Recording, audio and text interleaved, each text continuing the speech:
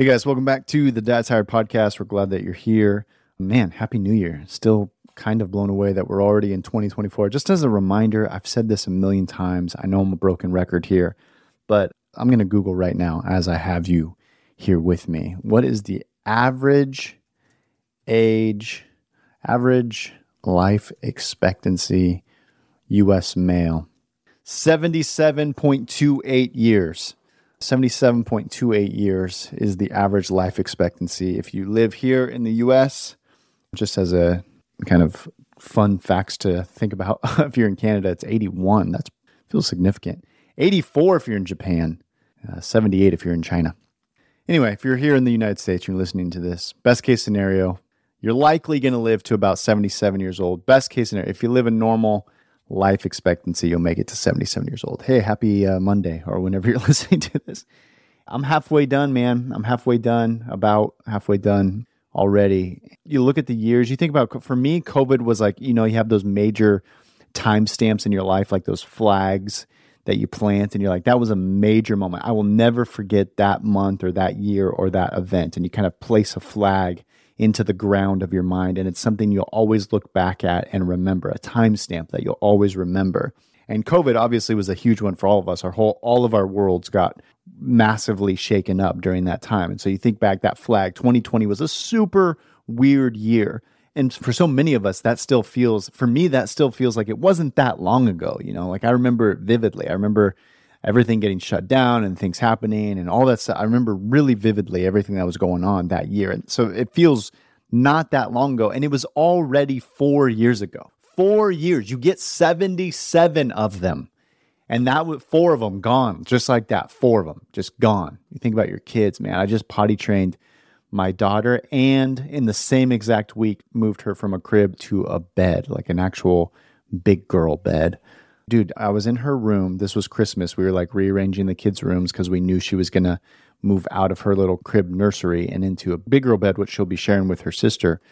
She'll be sharing a room with her sister. And so we were taking her out of the nursery, and I was breaking down the crib, and bro, out of nowhere, I just started crying because I'm going to cry thinking about it right now, man. I remember putting together, darn it. I remember putting the very first crib together 13 years ago, man, for my son. And that was the last crib that I will ever deal with. Dude, it's so crazy, man. 13 years of cribs. That makes me emotional, bro, just thinking about that. I put 4 cribs together. I took 4 cribs apart. And then in that same exact week, I potty trained that same baby girl. And so she moved out of diapers and out of crib in 1 week, bro. And I just lost my baby girl. Like I went from baby to toddler, and I thought, that's it, man. Dude, what the heck? I'm going to make myself keep crying. All the times I just held my babies, like I rocked them and I laid them in that crib. And as much as you are exhausted and as much as you're just like looking forward to getting out of those newborn years and stop changing diapers. Oh, man. And just like that, bro, in 1 week, I'm done with that. And it makes me really emotional. And I miss my baby already. I miss having little babies around and just thinking about I'm freaking going to be walking those girls down the aisle. Oh, man, this took a weird emotional turn that I wasn't expecting. Literally had no plans about talking about that as we started today's episode. Crazy, bro. All that to say is 2024. Whatever you're chasing after this year, man, that's stupid. Just stop chasing after it. If you are chasing after money or women or stuff or a toy, it's gonna be gone soon. Who cares about any of that stuff, man? It's gonna be gone soon. Chase after what matters. Pursue Jesus this year like you've never pursued him. Pursue your wife this year like you just met her. Recapture her heart, bro. Love your kids. Just delete your social media accounts. Look your babies in the eye. Spend time with them. Give them your attention and your time. Go outside more. Bro, this life is so short. Holy cow, I didn't plan on going into any of that today, but it blows me away that we're in 2024. All right, let's get into the episode that I planned on getting into today. I want to give you guys a part 2 of that. Remember, I told you last week we were going to talk about just going into this year as spiritual leaders, not leading with anxiety, not being anxious leaders, but having this deep sense of confidence and peace. We know how this story ends. So last week I played for you a message from Chris Hilkin. And then today I want to play a message for you today from my pastor Kaleb, who taught at the last Dad Tired retreat. He'll be at this year's Dad Tired retreat, which, by the way, tickets will go on sale this week. By the time you're listening to this, you will be able to go click and get your registration. We're expecting 400 guys this year. We've gone from 100 our first year, 200 our second year, and now I believe we're going to have 400 this year. I'm confident that that's going to sell out just by the way that Dad Tired is growing and the momentum we have. It is always a life-changing weekend, and we have an incredible camp. Absolutely incredible. It's going to be in North Carolina. You need to come check it out. It's going to be amazing. Go get tickets for that. But today's episode is brought to you by LC Coffee. I talked to you guys about them last week. Just an amazing coffee company owned and run by Dad Tired guys. These are Dad Tired dads who were already part of the Dad Tired community, listening to the Dad Tired podcast, reached out to me and said, hey, we would love to sponsor an episode of the show. And I said, let me hear about your coffee company. What are you guys doing? They told me about it. My passion for what these guys are doing is that they pick people over product, meaning they are more passionate about loving people than they are just turning a buck. And so their whole thing is we use good coffee to bring people in the door. We have the best coffee. We treat our farmers and everyone really well, but we use coffee, good coffee, to get people in the door. And then we just want to, like Jesus loved us, we want to love our community and the people around us. So like I said, they treat their farmers well. They've got the best beans. They treat their employees well. The customers are well. They're very, very highly rated. My mother-in-law actually surprised me this morning. So I should say she surprised the kids. She came over super early this morning with donuts for the kids. And so I brewed her a cup of coffee with this LC coffee, the Dad Tired coffee. She's like, oh my gosh, this coffee is so good. I said, that's Dad Tired coffee. That's the Dad Tired coffee. So anyway, she was really excited about it. That was totally unsolicited. Anyway, it's a really good coffee, and we've partnered with them to do a Dad Tired branded coffee. If you go to shop.dadtired.com, you can learn more about the Dad Tired coffee and more about LC Coffee Roasters. So excited to be partnering with them. But anyway, let me jump out of the way. I've rambled way too much already. And let's get into our part 2 as we start this year of being men who lead from a place of peace.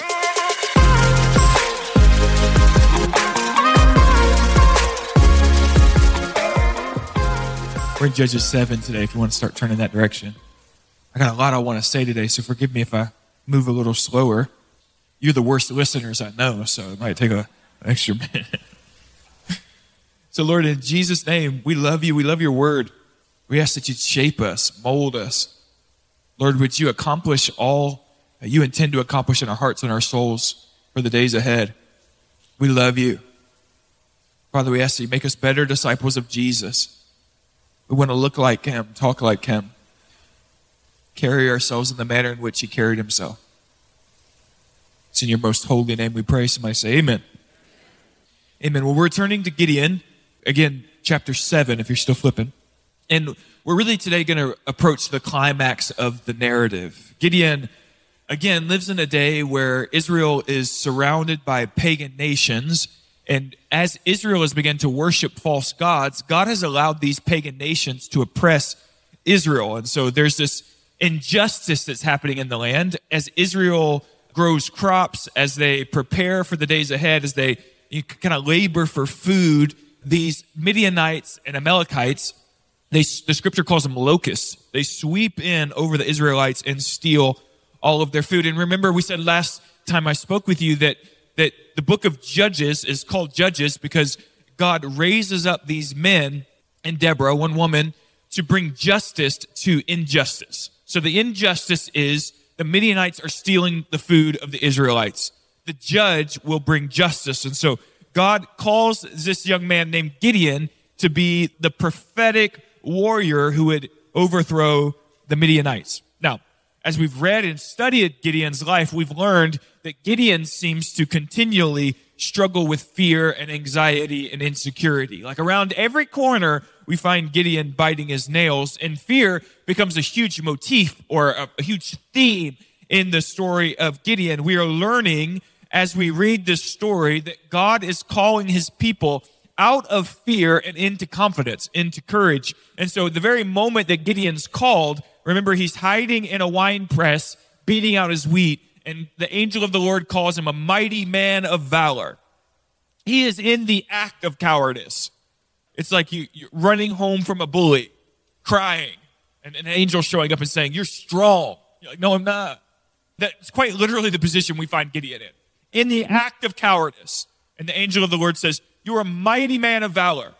Now, there's a wild parallel here for the Christian, because the moment I said yes to Jesus, God called me a saint. God says, he calls you saint, and he speaks things about me that I am holy and spotless. And it's like all of my life, he keeps calling me saint. And it's like, I am in the act of wickedness, right? Like I'm in the throes of my own sin and guilt. And what we find is that God calls me a saint. And for the rest of my life, he's teaching me, molding me, shaping me into saintliness. And so what you see today is not what I'll be in 20 years. You ain't seen my best years yet. He's still working me into some things.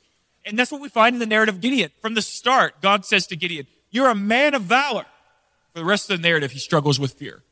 And God is using the struggles to slowly form him into valor and out of fear. Around every corner, we're kind of facing off with insecurity. And in our text today, we'll stumble into the same themes again. Now, remember that the Midianites and the Amalekites, at this point in our text, they're camped in a valley, and the scripture says there's about 130,000 soldiers, and God told Gideon, who had rallied 30,000 soldiers, that he had too many, right? And the first batch of soldiers who were afraid or shaking with fear, God told him to go home. Eventually, Gideon's left with just 300 men. Now, Gideon, who struggles with fear, has 300 soldiers, and he's supposed to fight against 130,000. Those are not good odds unless the Lord is with you. So we're going to wrestle through a few things today. The first thing we kind of want to consider is if Gideon is called to become a man of courage and valor out of his insecurity and fear, where does courage come from? What is this courage, this strength, this interior fortitude that God's calling Gideon into? I want to say this. The world has taught us now for decades that we should conquer fear and anxiety through self-affirmation, positive thinking. Even psychologists now are admitting that this is a great disservice to humanity. Like, if you just wake up every day and you tell yourself, I am successful, and I am strong, and I am in myself competent, what that does to you is it actually creates a kind of stubbornness in you where you just keep walking around lying about yourself. Okay? It's like, and this is what happens, man. You've got a family member like this. They are so rude. And the moment you say, "Man, you hurt my feelings," they say, "I'm kind. By God, I'm a person of kindness." And they just double down on their stubbornness about how great they are. And it's like, you're not. And so even psychologists here today are saying, the self-affirmation, the positive thinking thing, it actually does more damage than it does help because you're just lying to yourself about where you are. And so if we can affirm and establish that what God's calling Christians to is not this kind of self-help, self-perception of me being strong and I'm courageous. What God calls Christians to, imagine this, now go with me here, is something called theology. Okay? And so the confidence, the strength, the courage that the Christian is being called into, that Gideon's being called into, is not Gideon looking at himself in the mirror and saying, "You're strong, and you're bold, and you're courageous." It's actually looking at God and saying, "You're competent, and you're sufficient, and you're sovereign, and you love me with a steadfast love that knows no end, and you hold the future in your hands. The future belongs to you and no one else." And now we're building confidence and strength, not from looking ourselves in the mirror and saying, "You're great, you're great, you're great," but by turning to the scriptures and finding good theology and what I like to call biblical prophecy, man. And what happens when we're called as Christians, every one of us, he calls us saints on day one. And for the rest of our lives, we kind of live disjointed. We're trying to build consistency about what we believe into our souls. And for Gideon, he's there. God's saying, you're a man of valor. It's my battle. I'm going to use you. And Gideon's wrestling with his own inconsistency still. And we see this in the life of every one of us. I want to show you a few things, theologically speaking, that should shape the way you view yourself and view your future. I want to establish really plainly, one, the future belongs to Jesus. The world says your future is either in the hands of the enemy or up to wildly unordered circumstances, up to chance. The Christian says, my future belongs to Jesus. You have three options to believe. And I'm trying to show you that two of these options are anti-biblical. You can believe of yourself, I'm a victim of the enemy and his plans. Some of you believe that. We need to throw that out the window. You can believe the future is up to chance. That's what people call open theism, believing that God is not in charge of the future. We are not open theists. That is plainly heretical. You can believe that about your life, though, that everything's just kind of open to chance and I'm rolling the dice. Or you can, with Scripture, believe that the future belongs to Christ Jesus. And when you begin to really believe, not just kind of checked off in your Sunday morning box that the future belongs to Jesus, when you start thinking about your life in that way, you stumble out of fear and into what I call laughter. Now, let me show you a few things really quick. Psalm 2. You guys with me? Because I just want to say a lot. I'm feeling really chatty today. Psalm 2. I think this is really fun, okay? Give me that on the scripture there back there, Brandon. Psalm 2, verses 1 through 6. Why do the nations rage and the people plot in vain? The kings of the earth set themselves, and the rulers, they take counsel together against the Lord and against his anointed, saying, let us burst their bonds and cast away their cords from us. Listen to this. He who sits in heaven, he laughs. The Lord holds them in derision. Then he will speak to them in his wrath and terrify them in his fury and say, as for me, I've set my king on Zion, on my holy hill. When the enemies of God plan and plot and gather and attempt to overthrow God and to distort the future, the enemies of God, the world, demonic entities, they plot together about how they can control, manipulate the future. And God in heaven chuckles.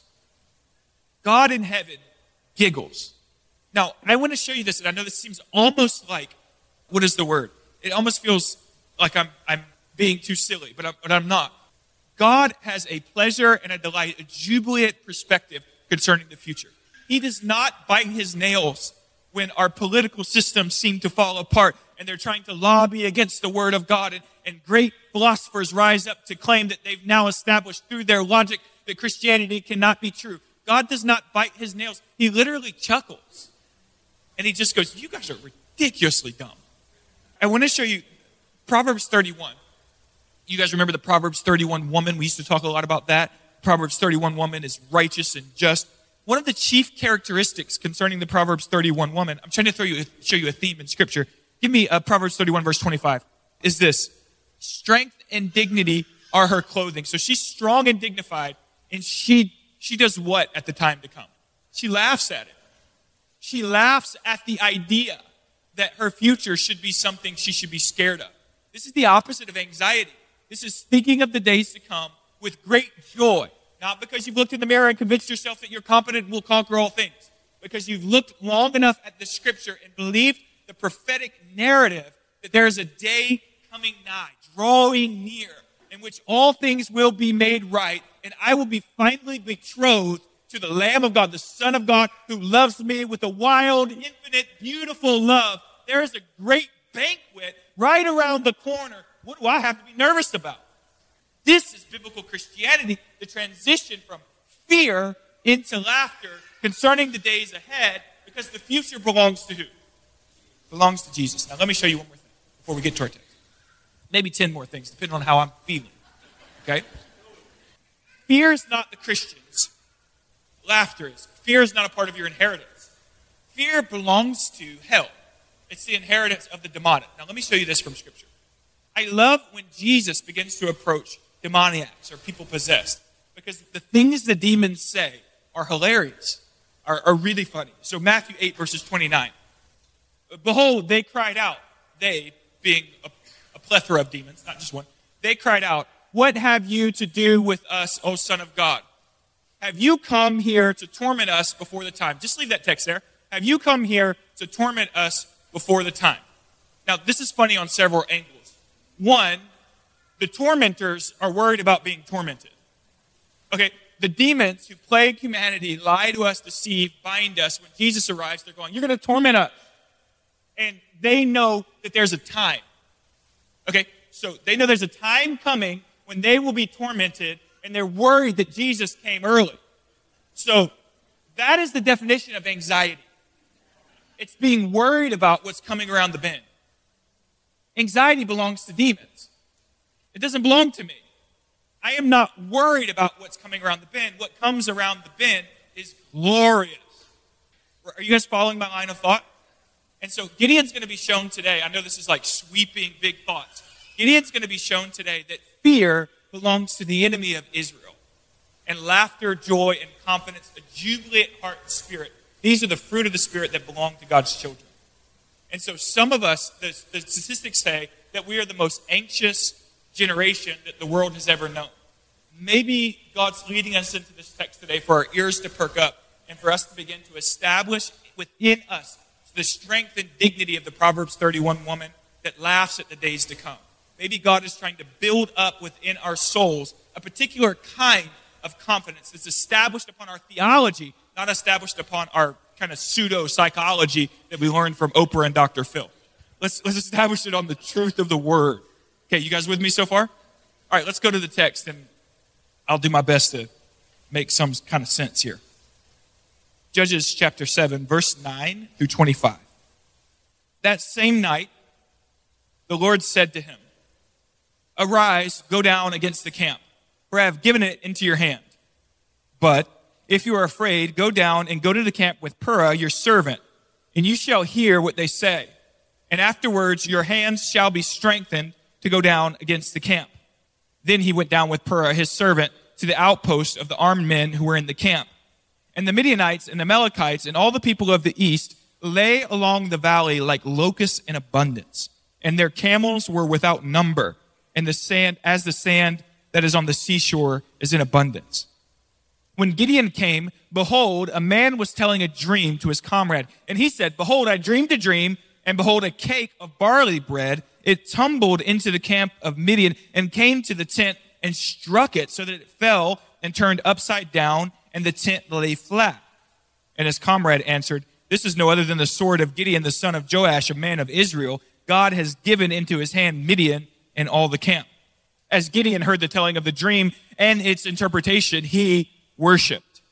He returned to the camp of Israel and he said, "Arise, for the Lord has given the host of Midian into your hand." He divided the 300 men into 3 companies, and he put trumpets into their hands, and all of them, and empty jars with torches inside the jars. He said to them, "Look at me and do likewise. When I come to the outskirts of the camp, do as I do. When I blow the trumpet, I and all who are with me, then blow the trumpets also on every side of all the camp and shout for the Lord and for Gideon." So Gideon and the 100 men who were with him came to the outskirts of the camp at the beginning of the middle watch, and they had just set the watch, and they blew the trumpets. They smashed the jars that were in their hands, and then the 3 companies blew the trumpets and broke the jars. They held in their left hands the torches, and in their right hands the trumpet to blow, and they cried out, "A sword for the Lord and for Gideon." Every man stood in his place around the camp, and all of the army ran. They cried out and fled. When they blew the 300 trumpets, the Lord set every man's sword against his comrade and against all the army. And the army fled as far as Beth-shittah, towards Zerah, as the border of Abel-Meholah, by Tabbath. And the men of Israel were called out from Naphtali and from Asher and from all Manasseh, and they pursued after Midian. Gideon sent messengers throughout all the hill country of Ephraim, saying, "Come down against the Midianites and capture the waters against them as far as Beth-barah and also the Jordan." So all the men of Ephraim were called out, and they captured the waters as far as Beth-barah and also the Jordan, and they captured 2 princes of Midian, Oreb and Zeb. They killed Oreb at the rock of Oreb, and Zeb they killed at the wine press of Zeb. Then they pursued Midian, and they brought the heads of Oreb and Zeb to Gideon across the Jordan.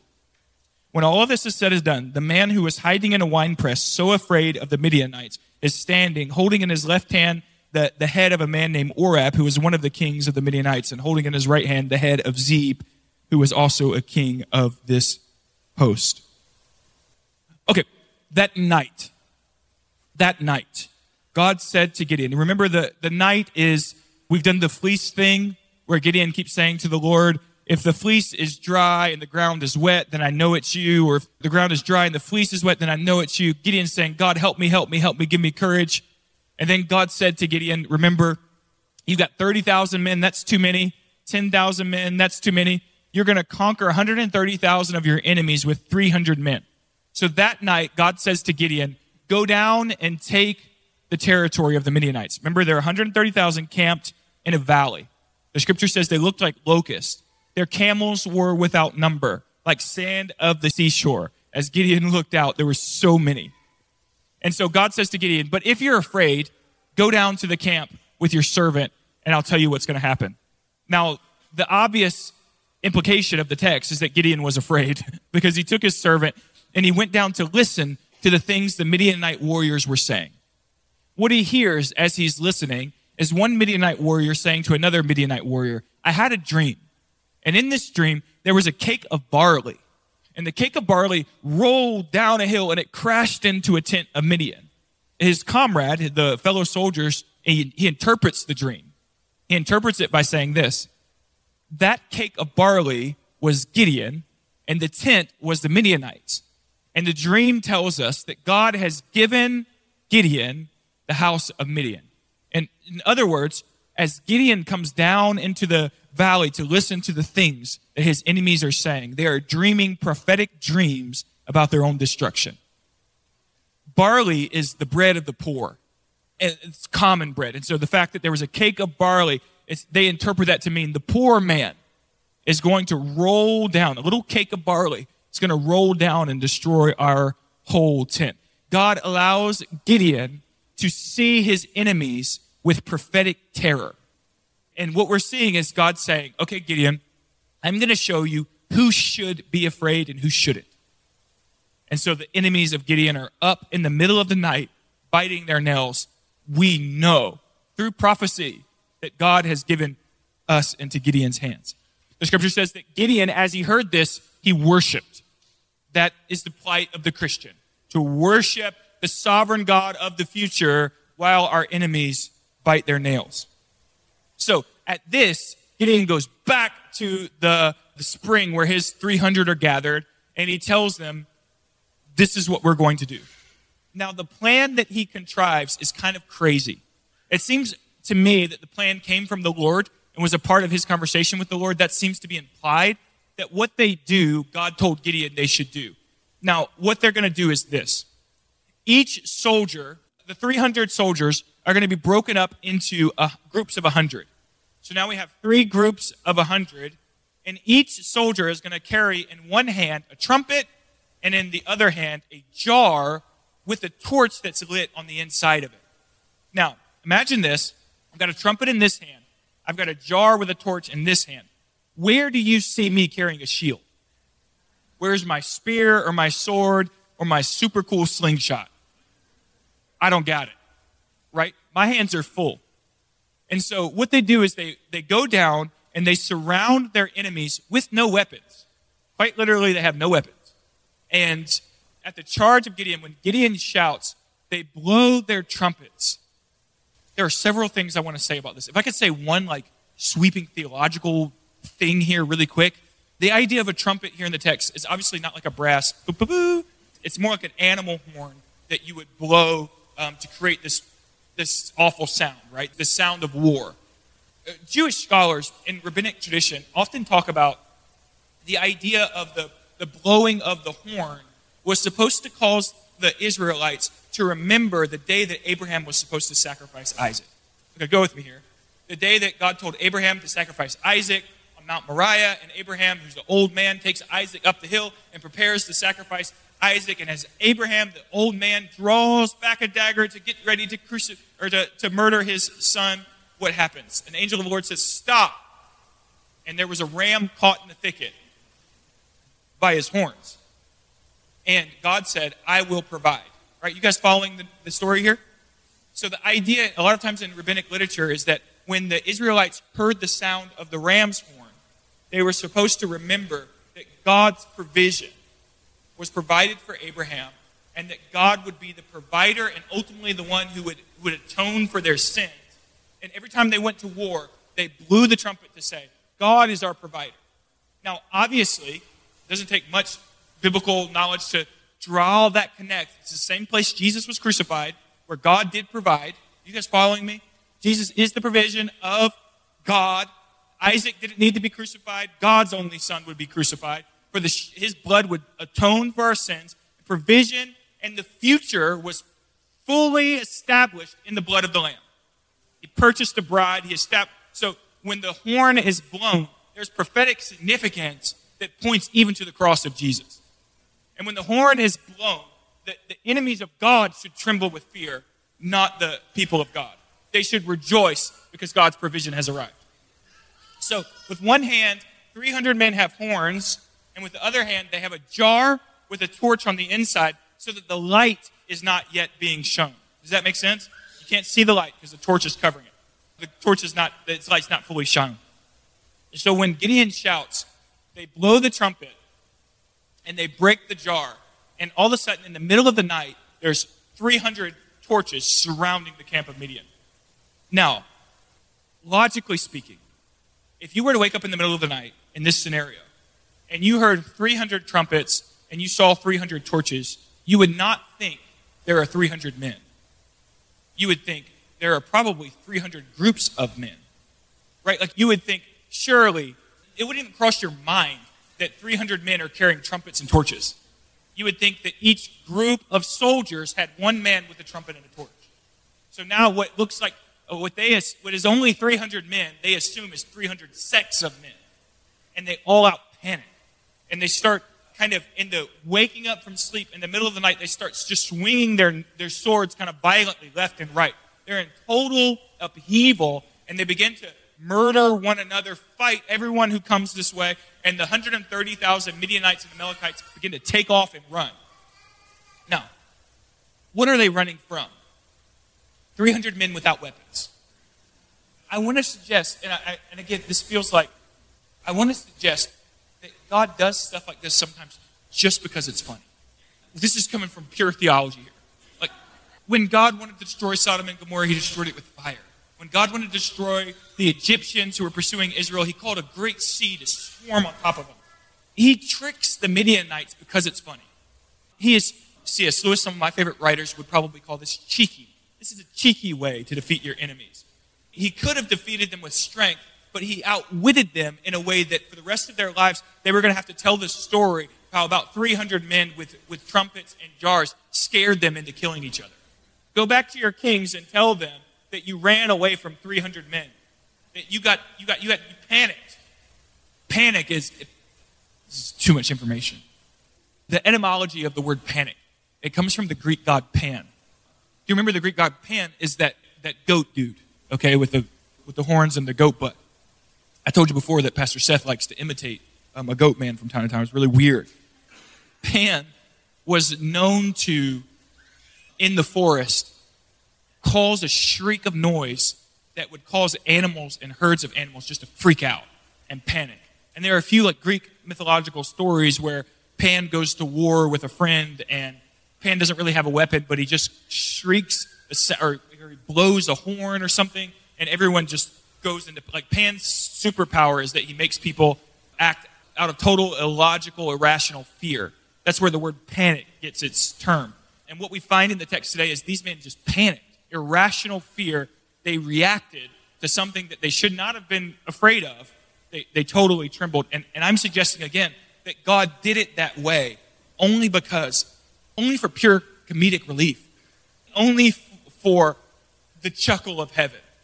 Only so that the saints who read this story for generations to come would acknowledge not only is God sovereignly strong, okay, follow my line of thought. Egypt is pursuing Israel. And God shows off his omnipotent power over the seas. He causes the seas to split, rise up, and then he just throws them down on top of Egypt. And as we read that story, we were reminded that God's strength is unmatched, right? He's sovereign over even the natural elements.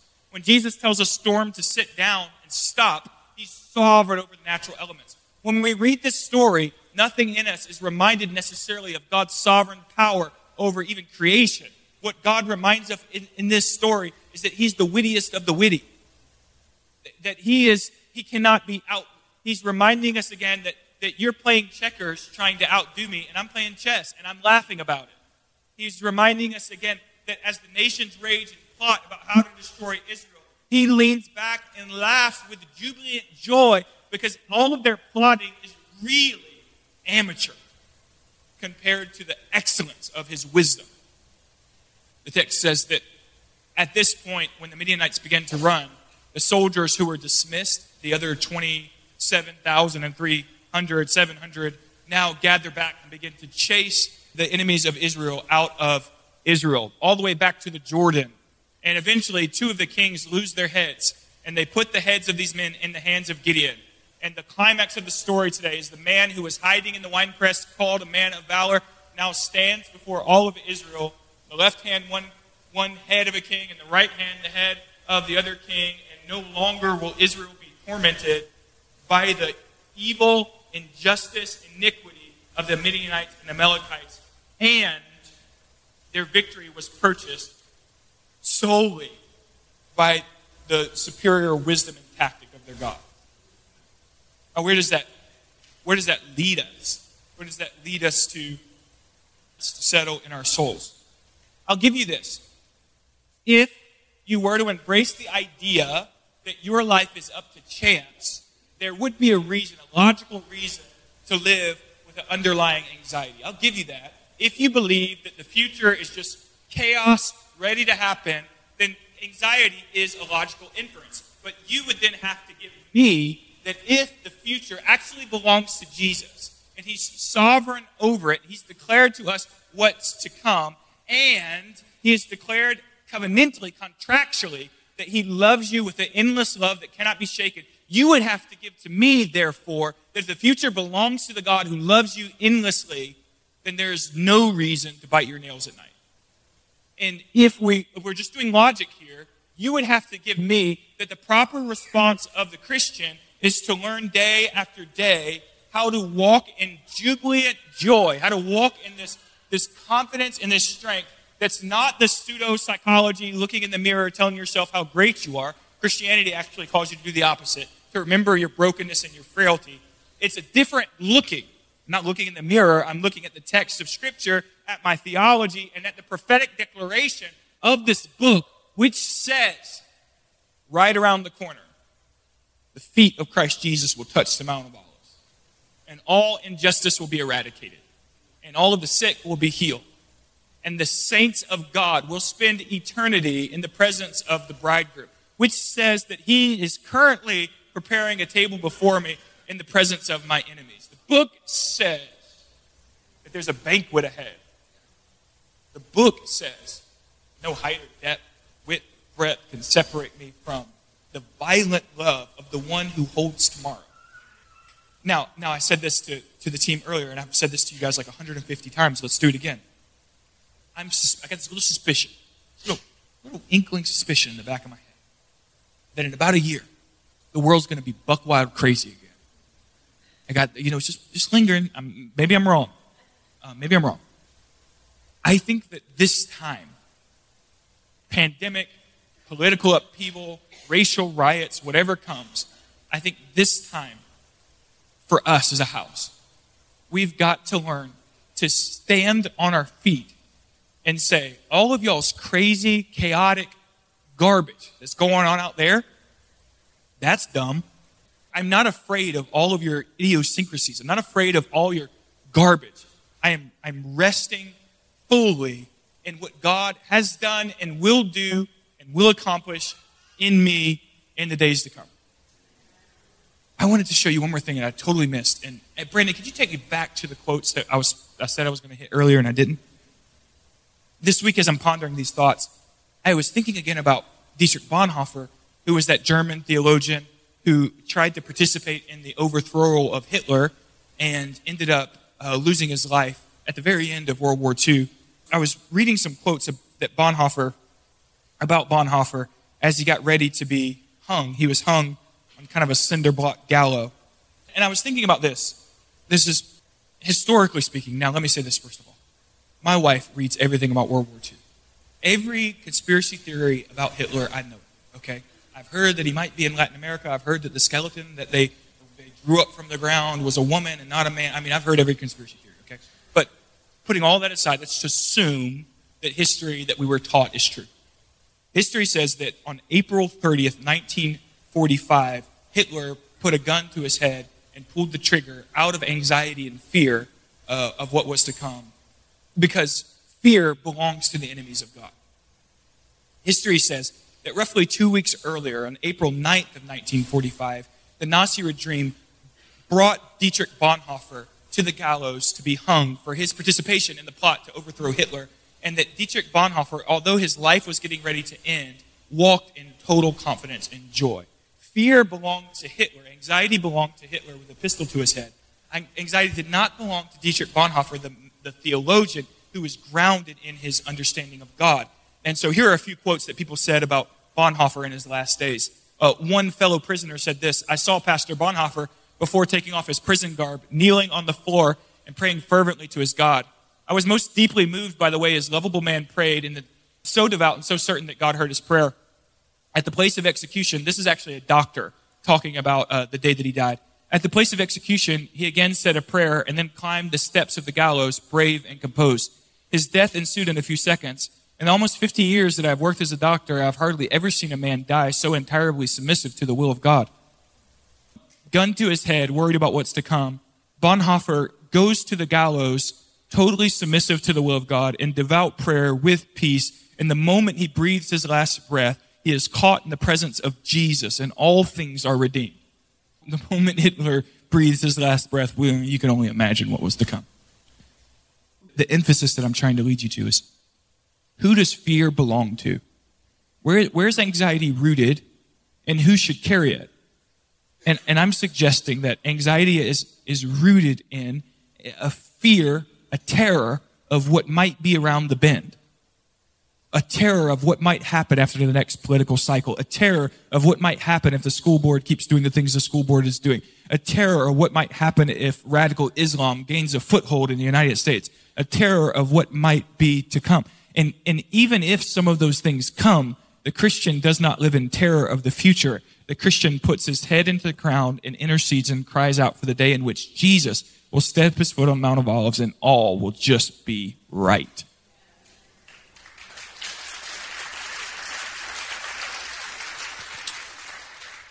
Emma, if you want to come for me, altar team, if you want to get into place.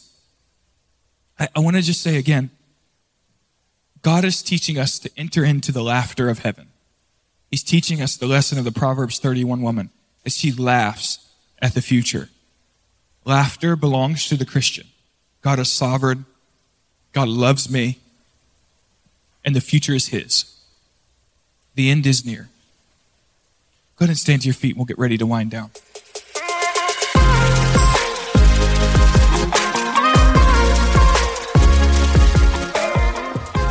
All right, guys, after 2 weeks of talking about this topic, I pray that you feel a deep sense of peace, man. We're going to get into the podcast in the coming weeks, and we're going to talk about all kinds of exciting stuff and have great interviews and all the things that we're normally talking about. But I just wanted to really solidify for you before we jump into this year that you have a deep sense of confidence and peace in the midst of chaos. So as always, I hope that episode was helpful to that end, to help point you closer to Jesus and eventually help your family do the same. I love you guys, and I'll see you next week.